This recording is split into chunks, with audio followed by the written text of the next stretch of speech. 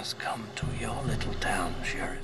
Have you ever felt a knife cut through human flesh and scrape the bone beneath? You're gonna need a bigger boat. Be my victim. You are all my children now.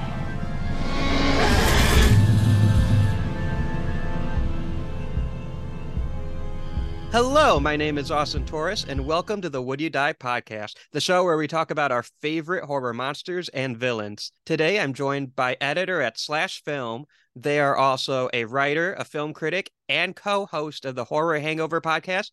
Please welcome Cass Clarke. Hello. Thank you so much for having me, Austin. I'm very excited to chat with you today. And the excitement is mutual because the topic you picked is one that, I'm going to be honest, seems really obvious looking back at it, but I didn't think of it, and no one else except for you so far has thought of it. We are talking about death.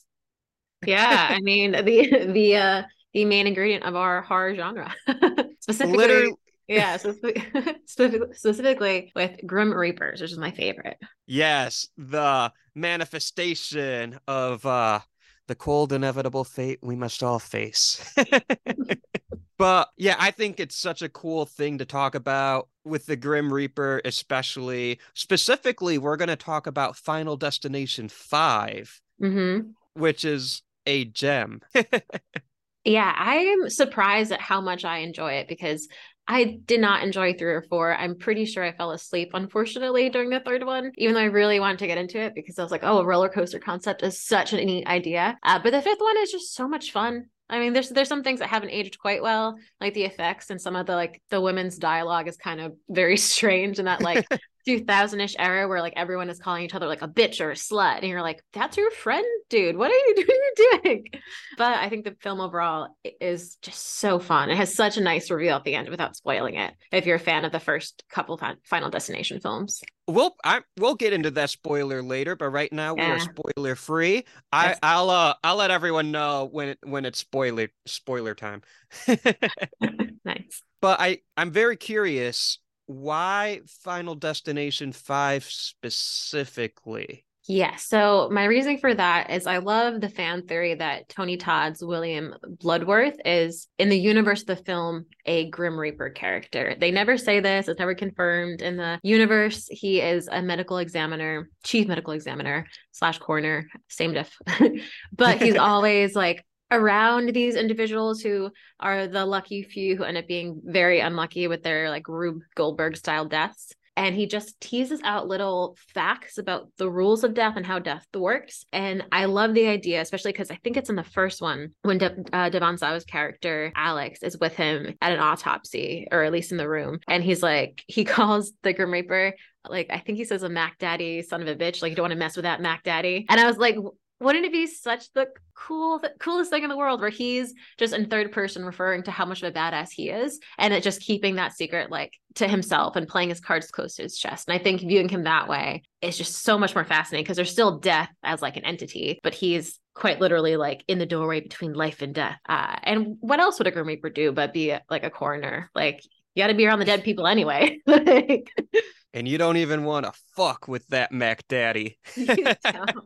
No, that might be one of my favorite lines in any movie. I was about to say a horror movie, but honestly, in any movie. So good. It's so good. Yeah. And I just think this is one of the ones where I like that it's ambiguous. I like that it's playful. Yeah. And I think sometimes when Grim Reapers show up in other movies, even though I love Scrooge, the Bill Murray Christmas Carol one, it can be a bit hokey where you're oh, big men with a big scythe. And it's well, I think it's more interesting where death is just among us, in reality. And you just don't know until it's too late. So I love his character for that. No, I love how you said that, because when you first said the Grim Reaper, my mind went to that cartoon show from back in the day, where I feel dumb because I can't think of the name right now, but the Grim Reaper, it has to be friends with two kids. I don't think I ever saw this. It was from the 2000s. It was from the 2000s. And animated? Was it animated? It was on Cartoon Network. It was animated. Oh. The Grim Reaper had a Jamaican accent for some reason, and I can see it in my head so clearly. I want to Google this. Let's see. Cartoon Network. I can't think of the Grim name. Reaper cartoon. Let's see. Something's almost popped up. Oh wow! Look how cute these guys are. It Did you find is. it? I think I did. The Grim Adventures of Billy and Mandy.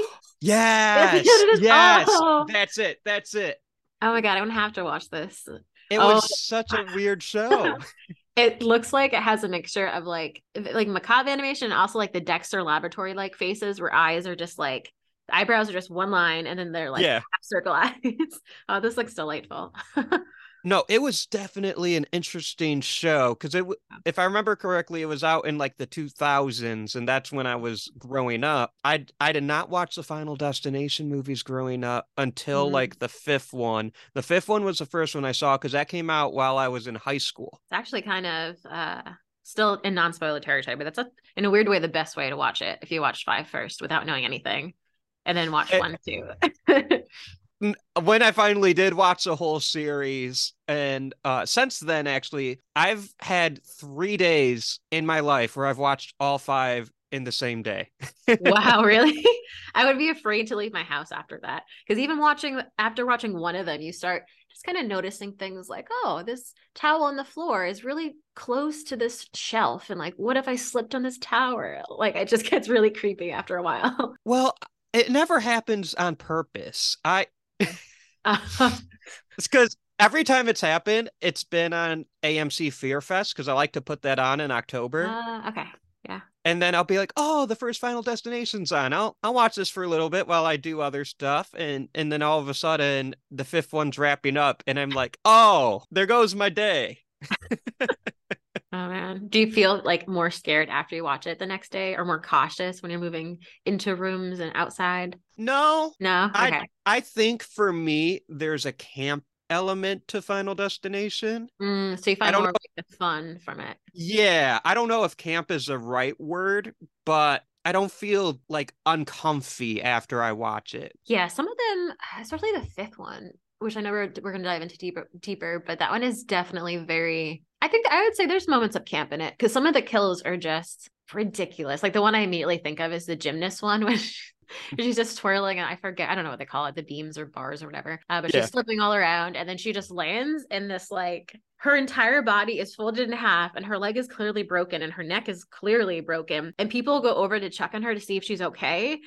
Like they're like, "Oh God, is she okay? Maybe she's okay." It's like, no, she is not okay. She is like dead. But yeah, like moments like that happen. We're like, this is so ridiculous. So it's still very fun. Oh, I love them. I think the first one is my favorite. It's hard to tell. It's because like for me, there's a tie for first place between the first one, the second one, and the fifth one. Yeah, I feel like they all work well in different ways. I think it's Yeah. the first one that genuinely scares me. Like after watching Final Destination 5, I wasn't freaked out, but I can guarantee you every single time I watch the first one, I definitely get way more cautious, like walking around my house and just being very, very careful with crossing the street and whatnot every time. I think it's just because James Wan is just a master at tension and at like fake outs. I feel that. I think the one that scares me the most is the second one. Ooh, the log one. And that's the reason why. Like I Yep. can't drive behind a log truck ever. Have you ever seen Butcher Baker Nightmare Maker? No, I've never heard of it, but this has my attention. Yeah, so insane title. I believe it's still streaming on Shudder. I can't say too much about it without revealing the insane premise, but just know that the film starts off with, it was made in like I'm gonna say early 80s. Yeah, it came out in the US in 1981. So it definitely has some of that like late 70s, almost, it's not Technicolor, but has like that grainy feel to it still because it's like an Gotcha. older film. But one of the opening scenes is, I think, the best like log death scene in all of horror. Better than The Descent, better than Final Destination 2. And it goes to like completely balls to the wall territory where I'll spoil it a little bit because it's like within the first 5 minutes. I'm teasing it so hard. But basically, someone's in the car. There's a log truck in front of them. The logs go in and like impale someone in the car, and it causes them to crash into a car. And you're like, okay, they must be dead, right? Nope, we keep going. This car then goes rolling down a cliff, and you're like, oh God, they're dead. And then on top of that, the car explodes. So it's like, it's just like beat for beat. You're like, oh wow, they're dead. And you're like, oh, I guess we're still going with this car. Like these people people, whew, they're not having a good time. It just keeps getting progressively like more intense to the point where you just are kind of laughing at the end where you're like, what the hell just happened? But the way they do that log scene, it's almost identical for how Final Destination 2 does it, but is a bit more graphic because the camera stays on it and it just keeps going, watching this car just explode. So I very much recommend it. And the movie itself is, I'll say, about a deranged serial killer who has a very unhealthy obsession with her arguably nephew. And that's all I'll say, but it's really good. This sounds amazing, and I'm going to add it to my watch list immediately. You have to. The ending is so good. It's just strangest and most delightful movie. And then after, I can guarantee you will not look at a glass of milk the same way. Oh no. It's called Butcher Baker Nightmare Maker? Yeah. That's fun to say. It's so fun to say. I have no idea why. I think the title was something just bland. I forgot what the original was, but they changed it to Butcher Baker Nightmare Maker, and it's so much fun to say. Even if like I hate the movie for some reason, I will always love it just for the title. Yeah, it's really good. But I'm excited to see that now that I've never heard of it prior to this conversation, so I'm excited. I love hearing about movies that I haven't come across yet, so I'm like, okay, it's time to watch something new, especially like older horror movies, which there are a bunch I haven't heard of, but still, Yeah, and that's why I feel like I love Shudder so much. And they're so good to us too as horror fans because they do a really great job of finding the ones that like maybe some people have seen, maybe they're cult classics and maybe they're not, but just don't have any pathway to distribution at this point. Like no one's necessarily asking for the film in like the mainstream, but they find these gems and they get it on their platform, so we get to see it, which is so nice because a lot of them they're like not in print anymore. You can't get them, so that's pretty cool. No, I love Shudder's selection so much because it's and by the way, I'm not sponsored by Shudder or anything. Yeah, I'm not sponsored. I'm not sponsored by anyone. I just genuinely love the service. But every time I go on, I feel like because horror is such a diverse genre. It's literally there's so much you can do. When your genre has movies like Alien, Freaky, and you said it earlier, Martyrs, and it's all the same genre. Right. Those are completely different movies. Yes. Yeah. I try to think of like the three most extremes that I could. I'm sure there are more. Yeah, I mean, that's fair. That's just a good range of the buffet that we have in horror. And it's honestly, that could be a fun game. Yeah. Like, no, I love Shudder. I think it's great because you can find whatever you're craving or whatever you're itching for in horror. You can probably find it, from campy sci-fi to disturbing Asian cinema. It has everything. And we love it. Yeah. It exposes me to things I would have never thought of. Same. In both good and bad ways. Fair is fair. Before we get back into talking about our boy Tony Todd, have you always been a horror fan? Yeah, I think it's one of those things where I always loved horror, but I kind of did it in secrecy as a kid because my parents really weren't a fan of it. I grew up Roman Catholic, not Roman Catholic anymore. I feel that. Yeah. But then I think I didn't become like self-identified, like someone that actually talked aloud about horror movies and stuff until like college, where I found like a lovely group of little film nerds, and like once a week we would sit down and watch just like I saw High Tension because of these people, like just like very like niche, mostly independent horror films, which just opened my eyes to like how much depth the genre has overall. Kind of like what you were just saying. Like I would like one Friday we would watch Friday the 13th, and the next one we'd be watching Wreck, the Spanish found footage film, which is fantastic. And it's just really, I think from that point forward, I actively like got hungry for horror and started seeking it out, and then would go to see every scary movie release that I could get my hands on.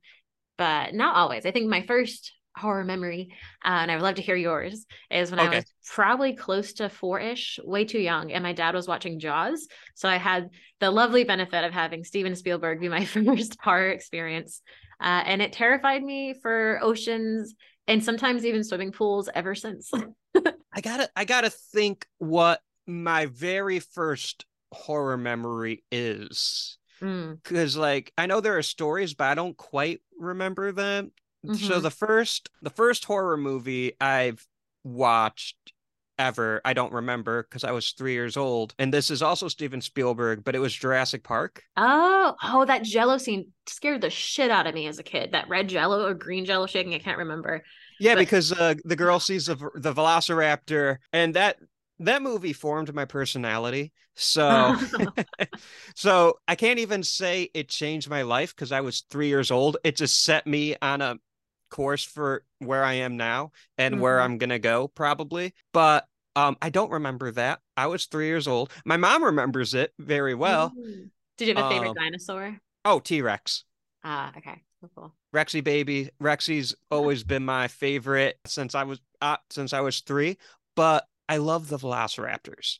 Yeah, they're pretty cool. I love the Velociraptors. I think the Dilophosaurus is well, Steven Spielberg's version of a Dilophosaurus is great. The spitting venom one, when it's like that one. Yeah, Yeah, yeah. that's my favorite. So cool. So cool. I love it. And then I know I've watched Jaws since I was 5.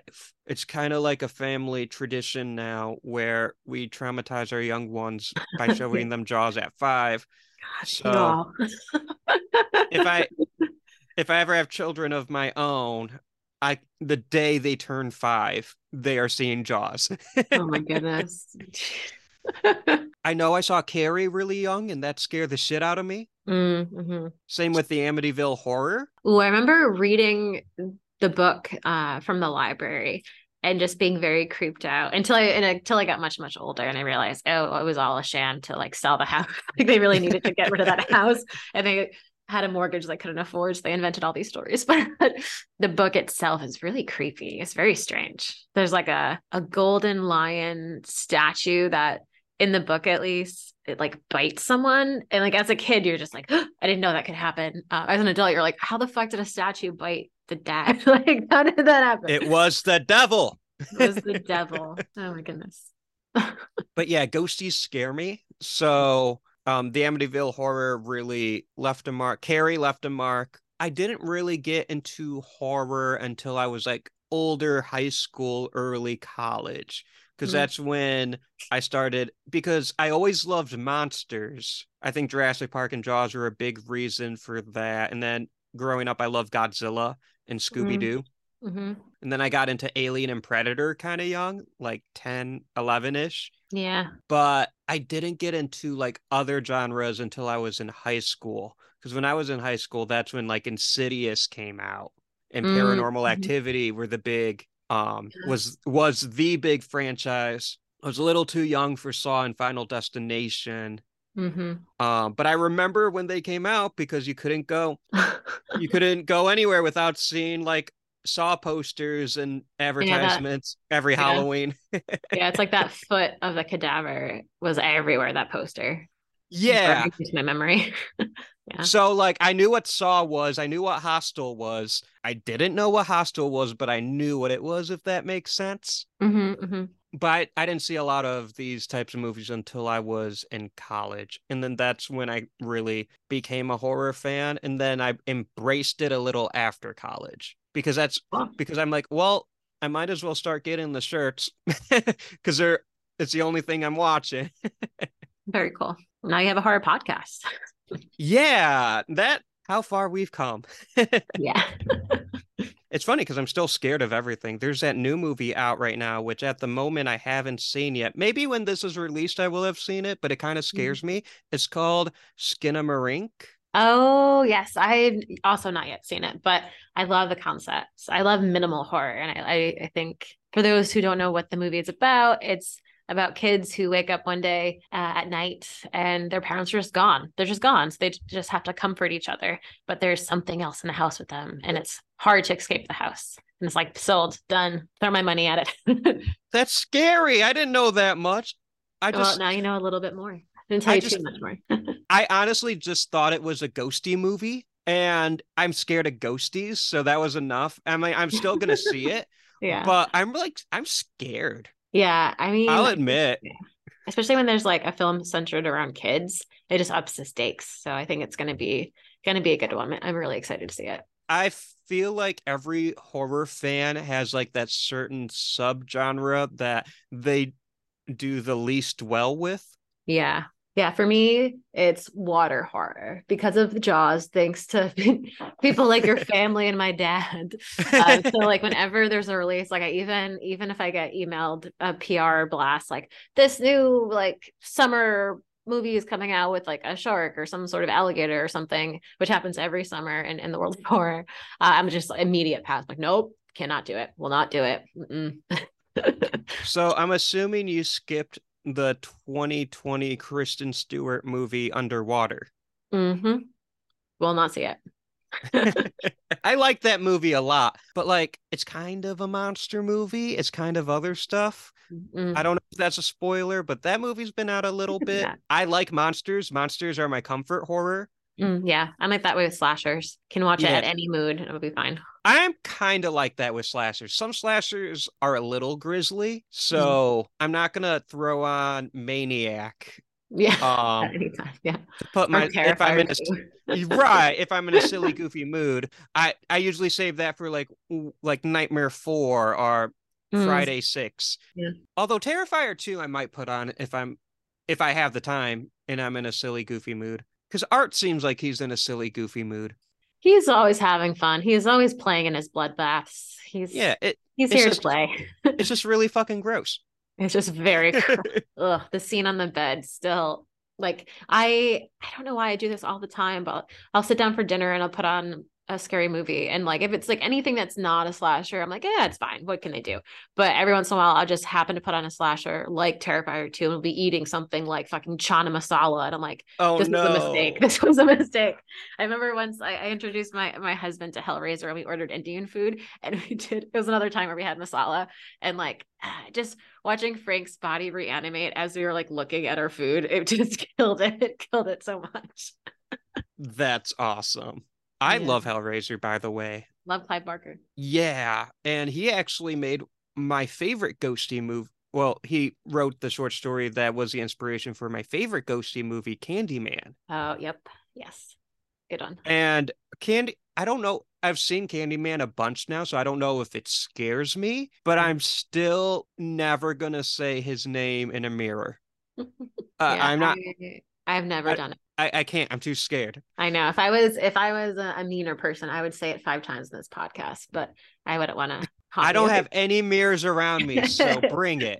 No, I'm messing. But yeah, Candyman's one of my all-time favorites, and I bring it up because it stars our boy Tony Todd, and It that's how does. we get back to Final Destination 5. Boom, professional podcast. Nailed it. Nailed it. Yeah, let's dive into Final Destination 5. First thing, I really, really actually want to talk about Tony Todd. So we're one step in Final Destination 5, one step out of it. Yeah. But I think he is so good just as an actor. Not Oh, just yeah. in Final 5 or Candyman, but just in everything Hmm. that he's done. Why do you think his presence in the Final Destination movies works so well? Yeah, I think that Tony Todd is one of those actors that is so captivating because he has such control over his body. And I talked a little bit about the power of stillness when I was interviewing Josh Rubin about A Wounded Fawn on our pod over at Horror Hangover, because I think it's so underrated of a talent, like to be able to make your body completely still and then move it at the exact like degree to like give tension, like the way that Tony Todd has ability to like lean over and he makes you catch your breath and you're like waiting for what is he going to say. And it's just, he knows exactly how to pause between like his lines to create that tension. And then he can nail those line deliveries, but knows exactly like when to pull back from that moment so he doesn't overstay his welcome and become campy. Because I think you totally could have cast someone else as basically the Grim Reaper in the Final Destination franchise. And they would have pushed it into camp. It would have been like, don't fuck with the Mac Daddy. Like it would have just been exaggerated. It would be too much. But he's just so good. So that's the things I love about him, that he knows how to deliver a line and let it sit. And he knows like how much he should pause between words. He knows how to be still and like create this like threatening vibe. And then also like he has a little humor too. Like one of my favorite bits is like when in Final 5 at least is when they're at the funeral of all their dead coworkers. And he shows up and is creeping everyone out. And he just kind of gives this like little smirk and then walks away. And I feel like that's just like so telling of that character and of his control over his understanding of his roles, because it adds that little bit of mystery, like why did he smirk, what's going on, and it's like all those little touches, like, oh, it's so good. I wonder if Tony Todd has like a backstory for William Bloodsworth, which is a He fun name to must. say. I know. I don't think I've ever said it out loud before this very moment, and I just did. I'm like, holy shit, I want to say this name. William I, Bloodworth. yeah, I want this. This is now a William Bloodsworth podcast. Worth a lot of blood. But like, I wonder if he has like for him a concrete backstory for his character. I mean, I don't think we'll ever know because that's part of the fun Yeah. now. Yeah, I think now it like I don't, because I still don't know if Final Destination 6 where that is in development. I know that like in 2019 it was confirmed and then by the producers, and that the pandemic kind of halted production, and it's just they're really expensive movies to shoot because of a lot of the time, like there's okay, there's definitely CGI stuff in these movies, definitely CGI stuff, and some that can be kind of glaring over time, but a lot of the stuff is like rigged up, and that costs a lot of money for the set. So I don't know if we'll ever get Final Destination 6, but if we do, I would put money on like Tony Todd's character having an even bigger role, because I feel like they've slowly teased him out over the franchise. So I would like to think that whether or not there's script that confirms like what his deal is, that Tony Todd totally has a backstory for the character. Like why else would he commit to returning through like 3 films? No, I get that completely, because especially because like there's a big reason why my top 3 favorite are the ones with Tony Todd. Yeah. It just adds up intrigue to it too. And he's the rule master, like he's introducing these rules. So like right, he has to know more, or at least have his own like mythology for the character, because he does love to do that with his roles too, even small roles. He takes them very seriously, and I think just shows again how capable of an actor he is, because a lot of other actors would just like show up for like a brief cameo and maybe not put as much of themselves into it, but he owns it. Oh, he owns that for sure. And like in Final Destination 3, he's not actually in it, but he does do like a vocal cameo. Yeah, he the plays voiceover. like So good. yeah, like I think he's like the devil character for the roller coaster. Like I appreciate where the filmmakers for that one maybe didn't really see a way to bring Tony Todd back in, but they still understood the importance of having Tony Todd. And I don't like bashing movies, but 4 was not good. It's okay to say. I don't like 4. And I think a big reason is because they lost sight of what Final Destination is. Yeah, it's a game. It's like a game of life or death, but mostly just death. Yeah. And they forgot, like there's only one guy who's in all of them. So to not, it's like making a Jurassic Park movie without the T-Rex. Yeah, he's a huge draw. I will say that for sure. It's not the main character, shows up for a scene or 2 maybe, but that's what everyone thinks of. And we've been teased with his presence so much, and like every time we see him is just a delight, because at the end of the day, if we're watching a Final Destination movie, we know everyone's gonna die. Like even if they're not dying technically, they're gonna die. I'm still mad. I do like Final Destination 2. And I know that it's just because Devon Sawa had other things going on, but I'm still so fucking mad they killed Alex off screen, and how he died was a brick fell on his head. I was like, after all that entire film, a brick on his head, that's it? Who signed off on that? Killed me. I don't care if he had to die, but like give it something like either really, really just like minimal odds of ever happening, like some of the other deaths where you're like, okay, I guess you could die getting LASIK eye surgery, or something just like very big, like a plane crash, something, not a brick. Yeah, he survived so much, and that's how he's gonna go out. Like, yeah, I get it. Okay. I'll get over it in time. It's only been like a decade, but maybe in a couple more. Maybe one day. Yeah, a couple more decades. I think it'll be okay. Or maybe the newspaper got it wrong, and that wasn't actually Alex, and Alex is still out there in the Final Destination world. I mean, Sawa, and I hope to God I'm saying his last name right, because I don't think I've ever said his name aloud. Is it Sawa? I have no clue. Sawa. That's like when I always thought it was Devon Sawa. Yeah, that's how I've always said it. Well, sorry, Devon or Devon, either way. But he's had such a resurgence with the Chucky TV series that I wouldn't be shocked if they pulled some sort of trick like that for Final Destination 6, like brought him back in some way. Yeah, there's only one character in the entire series that survives, because she technically dies, and then gets resuscitated back to life. So it'd be interesting if they could pull off like something similar with Alex, where it's like, well, he was declared dead, but then he I don't know, woke up from a coma or something. Right. Because the thing is, like, it's such a like last second thing. It felt like, oh, by the way, he's dead. That Mhm. I don't think it's going to be that hard to retcon. I don't think so either. Yeah. It's not. Yeah. It's not like, oh, by the way, the plane never crashed. Yeah. Well, that just invalidated 3 of the 5 movies. Yeah, for sure. But for Final Destination 5, yeah. What was your thought rewatching it? Since this was the first Final Destination film of the entire franchise that you saw, what was it like to rewatch it for this pod episode? So at this point, I've seen it the most out of all of them. So, I'm not gonna lie, I just had fun again. Like, Yeah. Do you have a it's just favorite death? a favorite death. Let me think. All right, this is weird. I don't think anyone ever says it, Okay. but I don't know why. I just think it's so funny. It's what's his name? David Koechner, his character. Mm. He's in like Krampus and Anchorman. He plays like the office boss. Oh, that's right. That's right. Oh yeah, he was in everything in the 2000s. Yeah, Yeah. he plays Dennis. That's right. He's the Dennis boss man. When he gets the wrench to the face, it just comes out of nowhere and it makes me laugh every time. I feel like that was also one of the ones where I was like, it's one of the first deaths where we see there must have been some other entity, like literally death, arranging that because the wrench is on the table. It is on the table. It's not like someone hit the table and it goes flying. It's like it magically flies and goes into like the conveyor belt that impales him. But it just makes me laugh every time. So I'm just like, did anyone else see that? No, just me. Right. Okay. I just think it's so funny. I still think the best one is the gymnastics one. Oh, it's by a lot. so good. But that doesn't mean it has to be my favorite one.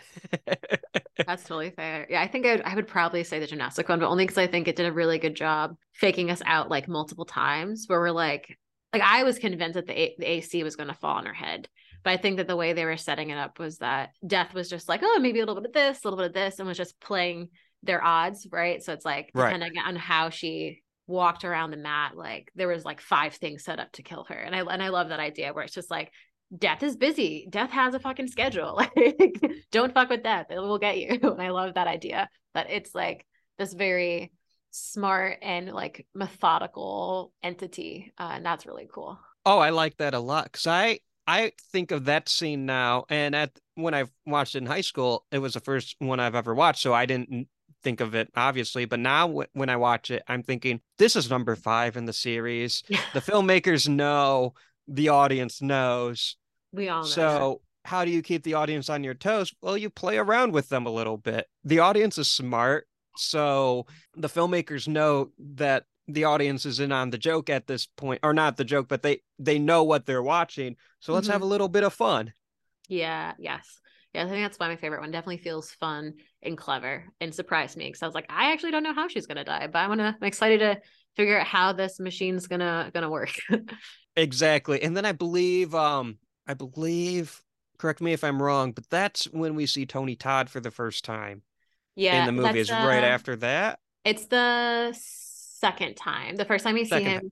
Yeah, but that's a great point to pull out of that gymnastic kill scene because that's the first time that I almost forgot his name. Or is it the first time they talk to him? Sam. Yeah, it's the first time that Sam goes over to. He sees him as a glimpse. He doesn't talk to him then, but then he does eventually go talk to him after I think someone else dies.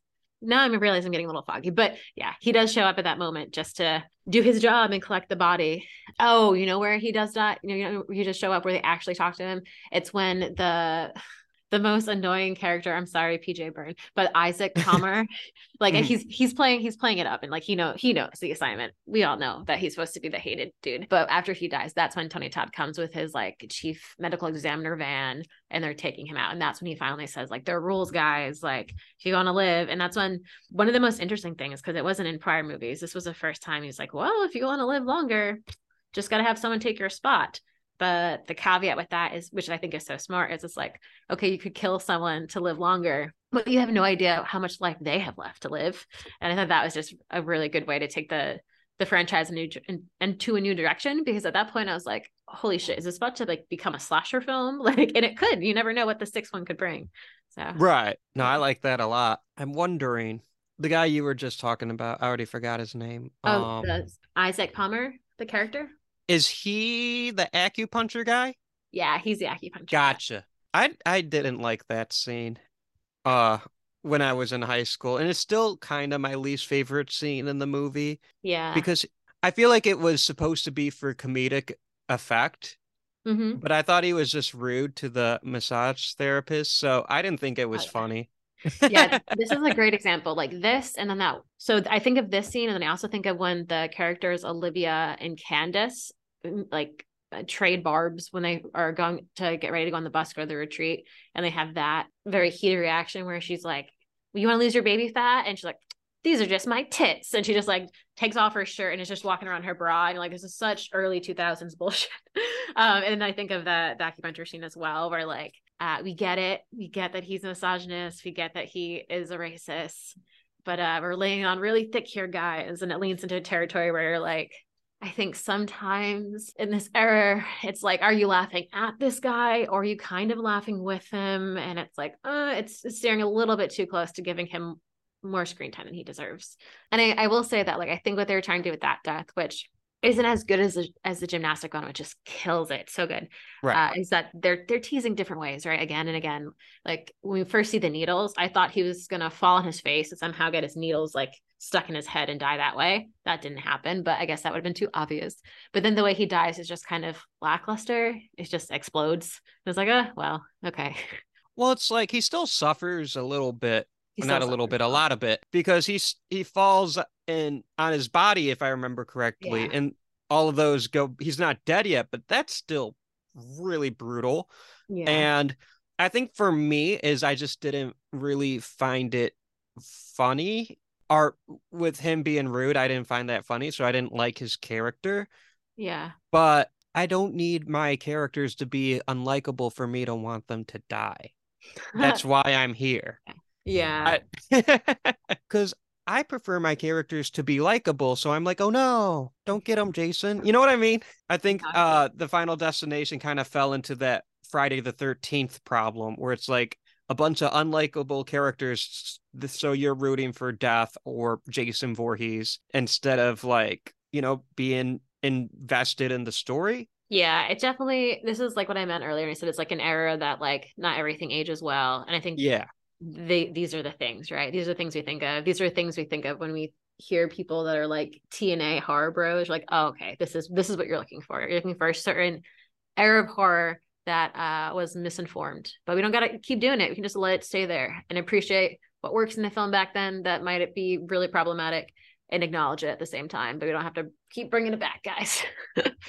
And like I think in the case of Final Destination 5, it's a strong film anyways, Yeah, so didn't need that. that one part doesn't really bother me because the rest of it is so strong. If the whole movie was like that, then it wouldn't be, that'd be like, you want to talk about something else? You know what I mean? Yeah, yeah. Right. Like if he was the lead character, I'd be like, oh God. Yeah. Right. So at least in this one, and he dies pretty early, so Yeah, that's what I was thankful too. He dies pretty early. And I mean, honestly, I would have had him suffer a little bit more because of how intolerable he's been, right? Like we kind of want we want to see it. right. But he doesn't have to be on the screen for too long. It's fine. So like overall, it's still a 4-star movie for me. Yeah, I think it's fair. Yeah, I would say that. Because like one bad scene's not gonna ruin a movie for me. I'll be like, oh no, fast forward button. I Uh, mean, I grew up watching old VHSs of like the old 70s Godzillas. So I have plenty of childhood memory of skipping through the people parts to get to the Godzilla parts. yeah, so Yeah. I'm curious. Do you agree with the theory or even like the theory that William Bloodworth is like the Grim Reaper or a Grim Reaper in this universe? I like the theory. I don't agree with it. Oh, I would love to hear your take. What do you think? So my theory, and I'm probably not the only one with this. So if you're listening to this and you saw it on Reddit or something, joke's on you. I don't know how to use Reddit. So as far as I know, this is original. But what I think is that Tony Todd's character is more of a, what's the word? I almost said oracle, but that's not the right word. That's a Oh, completely like different thing. Like a conduit, like not a mm. conduit, but like he's very, I find him to be like spiritual. Oh, okay. Okay. Like he has this understanding of beyond, but he's still mortal. Yeah. Yeah. Okay. I do like That's just my person sorry. because he's a coroner and apparently he sees this shit all the time. Yeah, I do I don't know if you ever saw what was the show? It didn't oh, True Calling. I think that's what it was. Starring Buffy the Vampire Slayers. Oh, Elijah Dushku. Yeah. True Calling. Reminds me of that a little bit where also a coroner. I don't know if you ever saw the show. It's fun. It's a little campy, but it's fun.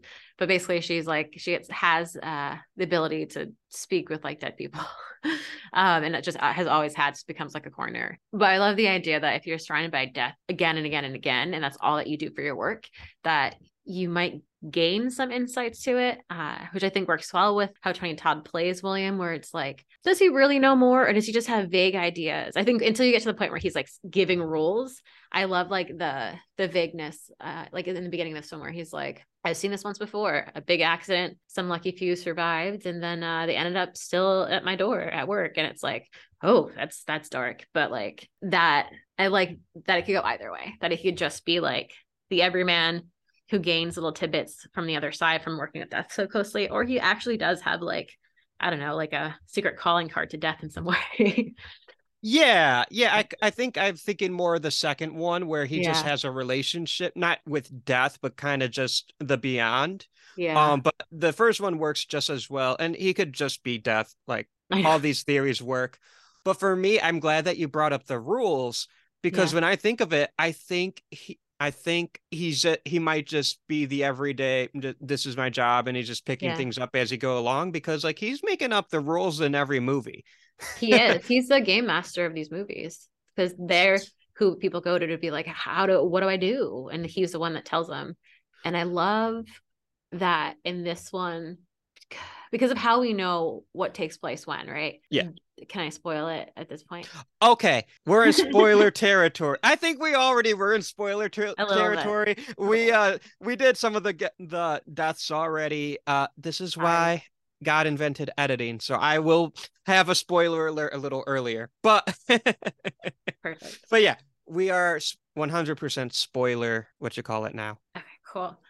So in the franchise, this film is actually the prequel to the whole franchise, which I love that reveal at the end.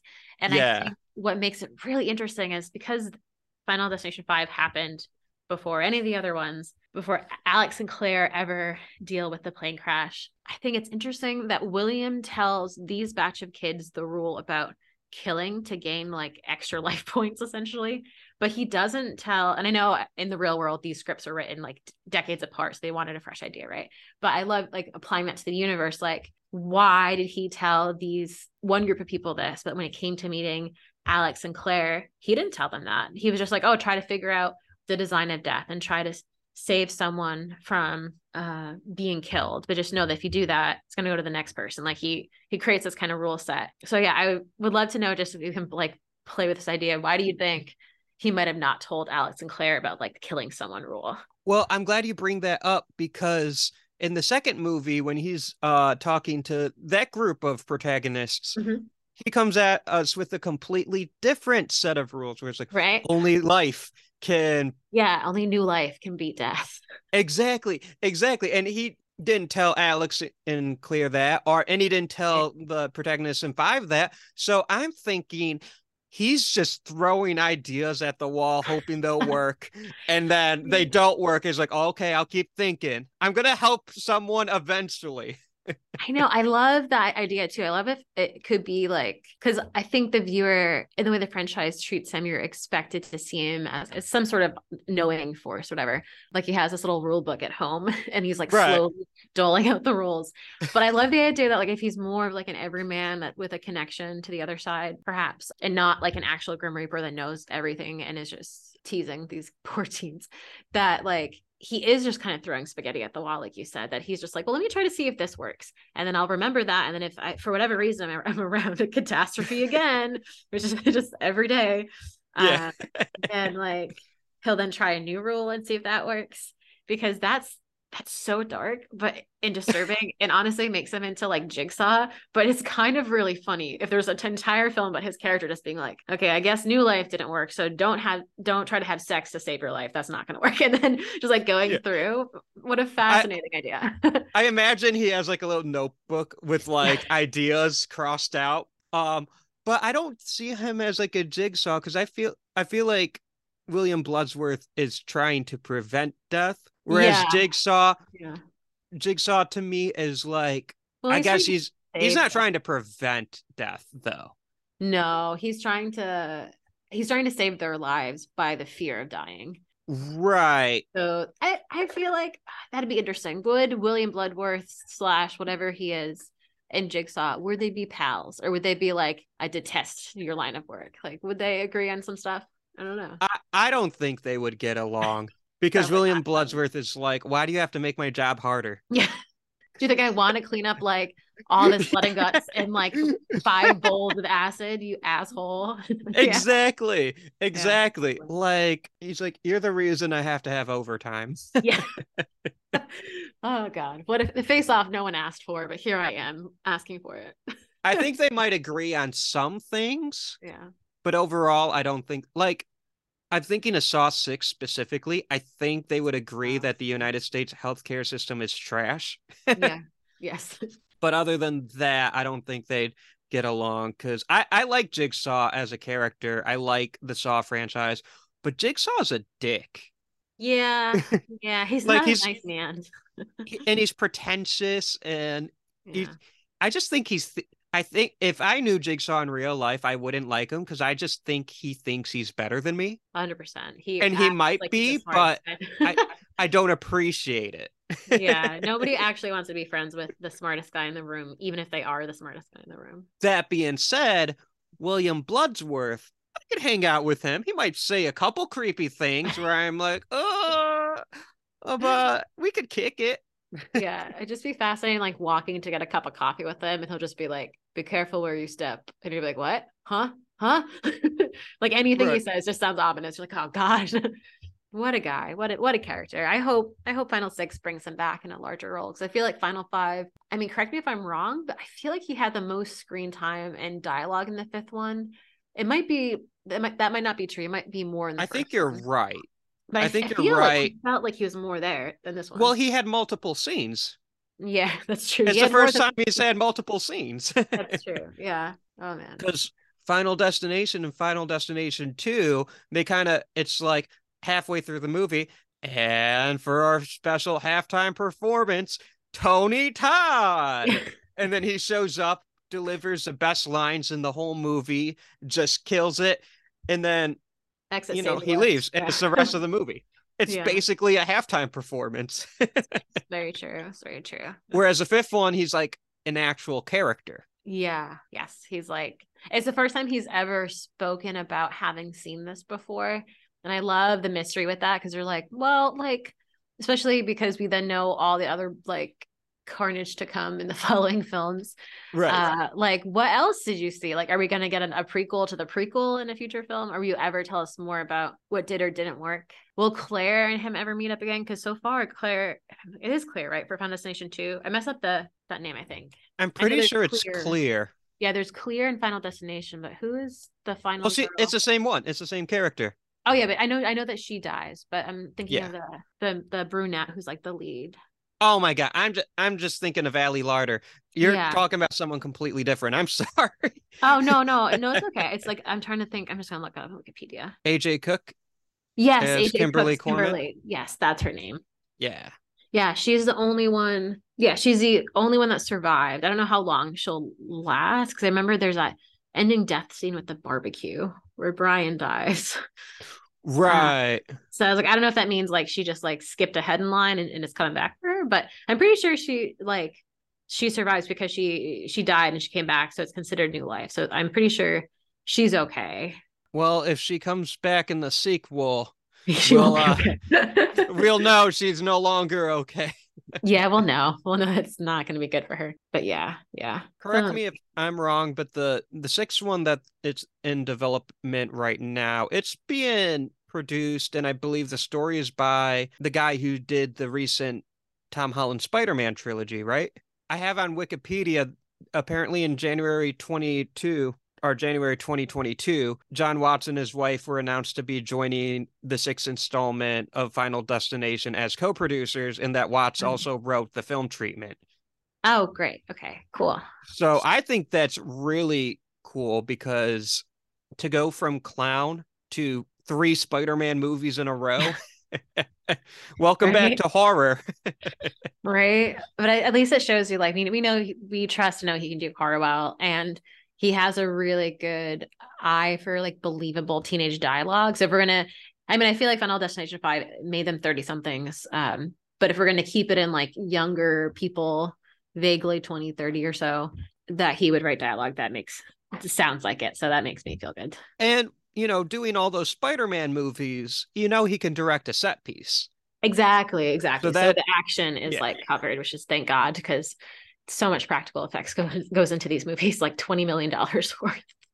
I'm just hoping that he'll know how to go back to those practical effects because especially the last Spider-Man movie. Yeah, mostly green screen. It was. I was not the biggest fan of how that movie ended up being because I like the first 2 a lot. I like Homecoming and Far From Home a lot, but No Way Home, I don't know. But at the same time, with Disney and Sony who's to being say, yeah, the divorced parents of Spider-Man and they're, battling, I don't think it's really John Watts' fault. I don't think so either. I think that if he was allowed to, to have enthusiastic support by both studios, I think like the 3 storylines would have been something closer to what we got with Into the Spider-Verse, where we would have had more like these 3 characters interacting and on a mission. Instead, they're just like kind of glorified cameos, and with like everyone gets one monologue and then it has to go. Right. And then I feel like if it was a bit of a healthier situation, it wouldn't have been all green screen, all like CG. Yeah. Like they have the money, and why not just use the same Green Goblin suit? But that's a conversation for another time. I'm happy John Watts is getting out of that for a little bit. But yeah, when it comes to John Watts, I'm excited for him to do Final Destination because as someone who likes the Marvel movies, I also know that's like you got to do what the studios tell you. Yeah, there's so much money on the table that sometimes the production speaks for the director. So it happens. Right. Like that's how you get a year where a movie directed by Sam Raimi and a movie directed by Taika Waititi, very different directors, kind of look the same. Yeah. Yep. That being said, welcome to the horror fam, John Watts. Even though you did clown, so welcome back is what I should be saying. And I'm really excited to see what they can do for Final Destination 6. Yeah, I mean, especially after pulling off, and I think it worked well. I mean, I guess I should ask you: do you think that the reveal of Final Destination 5 being a prequel worked for you? You know what? The second time I watched the movie, it blew my mind. Mm-hmm. Because there was a couple-year gap between watching it in high school and then revisiting it after I watched the other ones. So I forgot about it. Yeah. When I first saw it in high school, it didn't make any difference to me. I'm like, oh, that's crazy. It was a plane.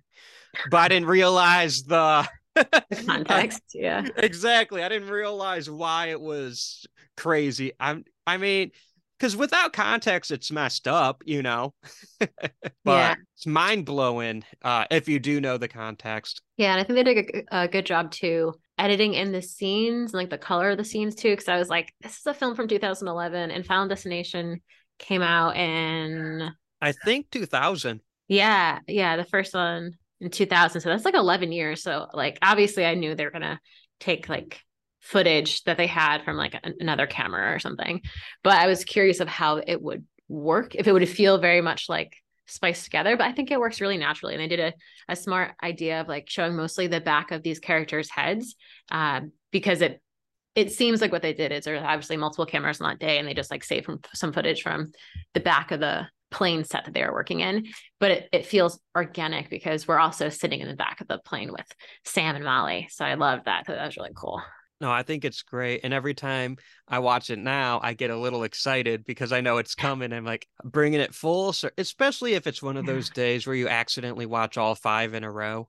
Which happens to you several days a year. Well, not several days a year. Maybe once a year or once every 2 years. Always in October, though. Yeah.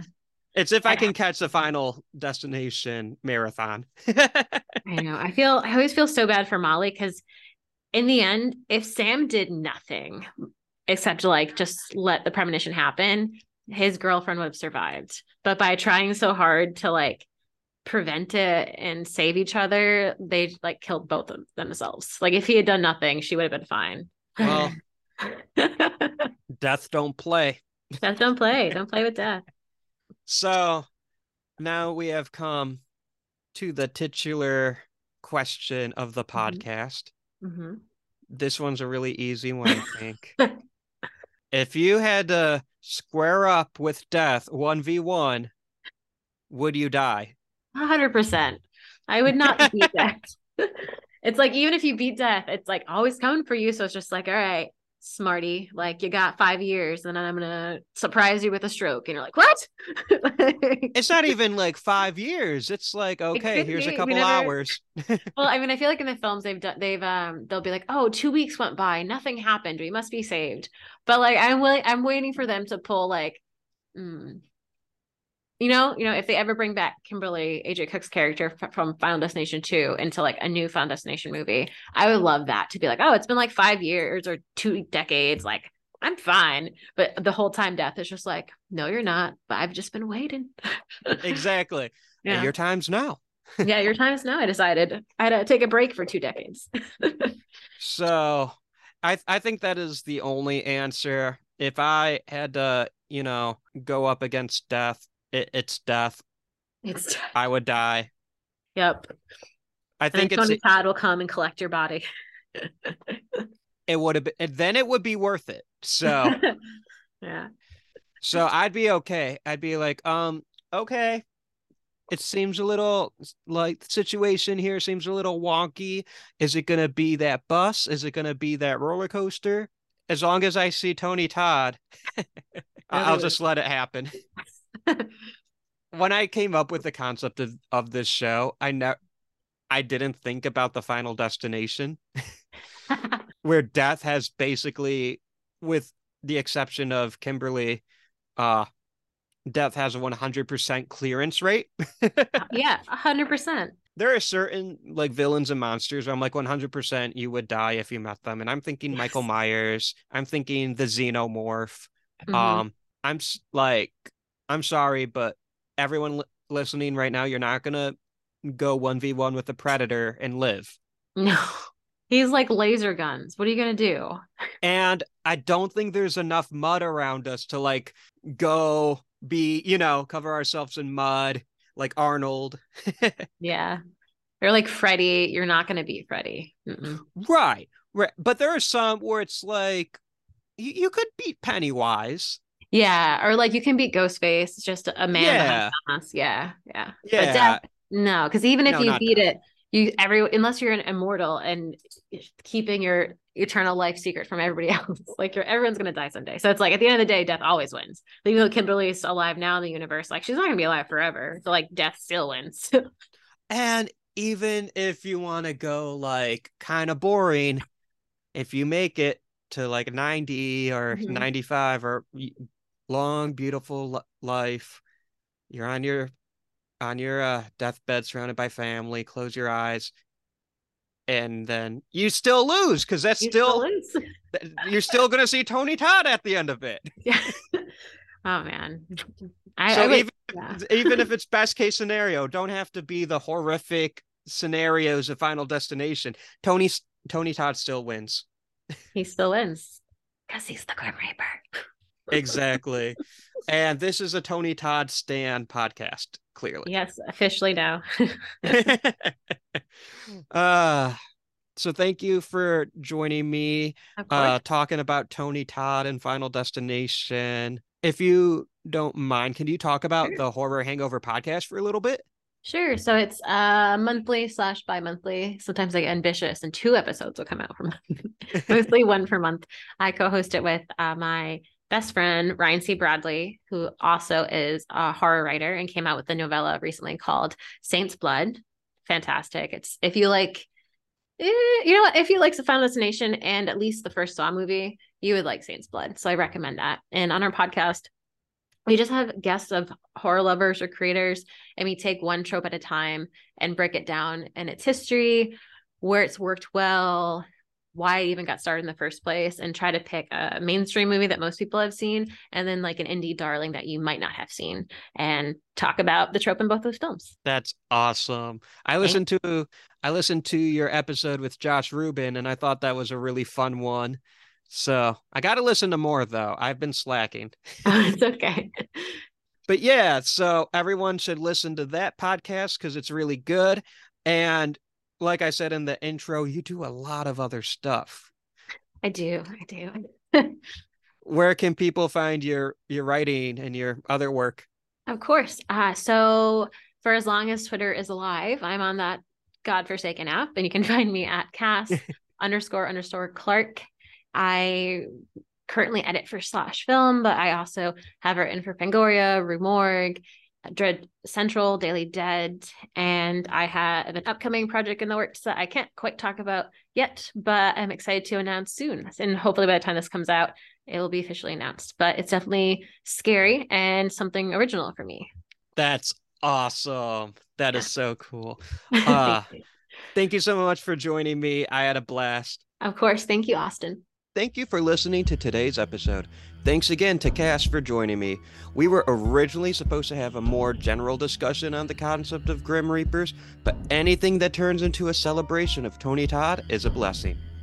Anyone who knows me well knows Tony Todd is one of my favorite actors of all time, so it's easy to get me geeking out about that legend. Something fun tomorrow is February 2nd, or today, or yesterday, or a couple months ago, depending on when you're listening to this. February 2nd, 2023 is the first anniversary of the Would You Die podcast. Hooray! A big announcement next month, March 1st, 2023, I'm launching the Would You Die podcast Patreon. This little podcast has been blessed with amazing support this past year, and I think it's time for it to grow a little further. I have some exciting plans for perks, but I'll announce more as we get closer to the date. If you love this podcast, I really hope you consider joining that Patreon once it is up and running. It would mean the world to me. One more big announcement. My first horror short film, Best Day Ever, is available to watch on YouTube. It finished its little festival run, and I am so proud of my horror debut as a writer-director. My second short film, Ice Scream, is finished and prepping its festival run now, which is super exciting. Filmmaking is hard as fuck, so I'm really proud of the fact that I have 2 shorts under my belt. I'm working on some feature scripts at the moment. We'll see when number 3 happens, but for the moment, I'm really excited for what the future may bring. On this segment of I Know What You Watched Last Week, in which I tell you about the horror films I've watched since the last episode, Episode 3 of The Last of Us came out and was a perfect hour of television. No notes. But I do need an Emmy delivered to Mr. Nick Offerman immediately. I watched quite a few horror films over the week, which were Freaky, Glorious, Shopping Mall, The Void, Ready or Not, Scream 2022, and Ex Machina. Freaky, Ready or Not, Scream 2022, and Ex Machina were all rewatches. Ex Machina could be considered horror adjacent, but I consider it a part of the Frankenstein lineage, so I have no problem having it as part of the horror canon. Glorious is a fun indie cosmic horror film on Shudder, which deals with a man getting trapped in a bathroom, being forced to save the world with a horrific otherworldly being voiced by J.K. Simmons, who is hiding behind a glory hole. It's smart, absurd, and actually really heartfelt, and I think it's a really good time. And to do cosmic horror on a tiny budget is insane, but this film has such good craft that honestly you don't really notice it's low budget. It's really stellar filmmaking. Shopping Mall is a film I thought I saw a long time ago in college, but Either it's been such a long time or I never seen it because I didn't remember any of it. Anyways, it's that pure 80s, like, what the fuck am I watching that you know and you love. If you're a horror fan, I think you can appreciate Chopping Mall, even if it's not your thing, because it's just a lot of fun. It's killer robots in a mall. The name is a pun. Like, it is fun. And then I watched The Void, also on Shudder, and that was weird, man. It is not a movie you should put on while working or doing something else. It's a movie that should have your undivided attention because it goes off the rail pretty quick in a good way. The practical effects are amazing. The monsters in it are insane. I need to rewatch this movie. I need to give it my full attention, but I really liked what I saw. So that's it for that segment. If you're interested in this part of the podcast, follow me at letterboxd@TaurusAU so you can see all the movies I log and see my little reviews. If you're enjoying the Would You Die podcast, please like, share, comment, and subscribe. If you want to help support the podcast financially, I do have a Buy Me a Coffee page. I'll put the link in the episode description, but it is buymeacoffee.com/wouldyoudie-show. There's no obligation to donate, but any little bit will help me so much. You can find the show's social media on Twitter, Facebook, and Instagram at Would You Die Show. Also, you can follow me on TikTok at Would You Die Podcast, where it's become mostly shit posts of Gizmo dancing to random music I find. You can find the Would You Die YouTube show on the Three Wise Men Media YouTube channel, where you can also find professional wrestling, trailer reviews, and much, much more. The music you hear in the beginning and end of each episode is composed by my friend Josie Palmer. Next week's episode is going to be lit. Horror lit. Until next time, I'm Austin Torres. Try not to die.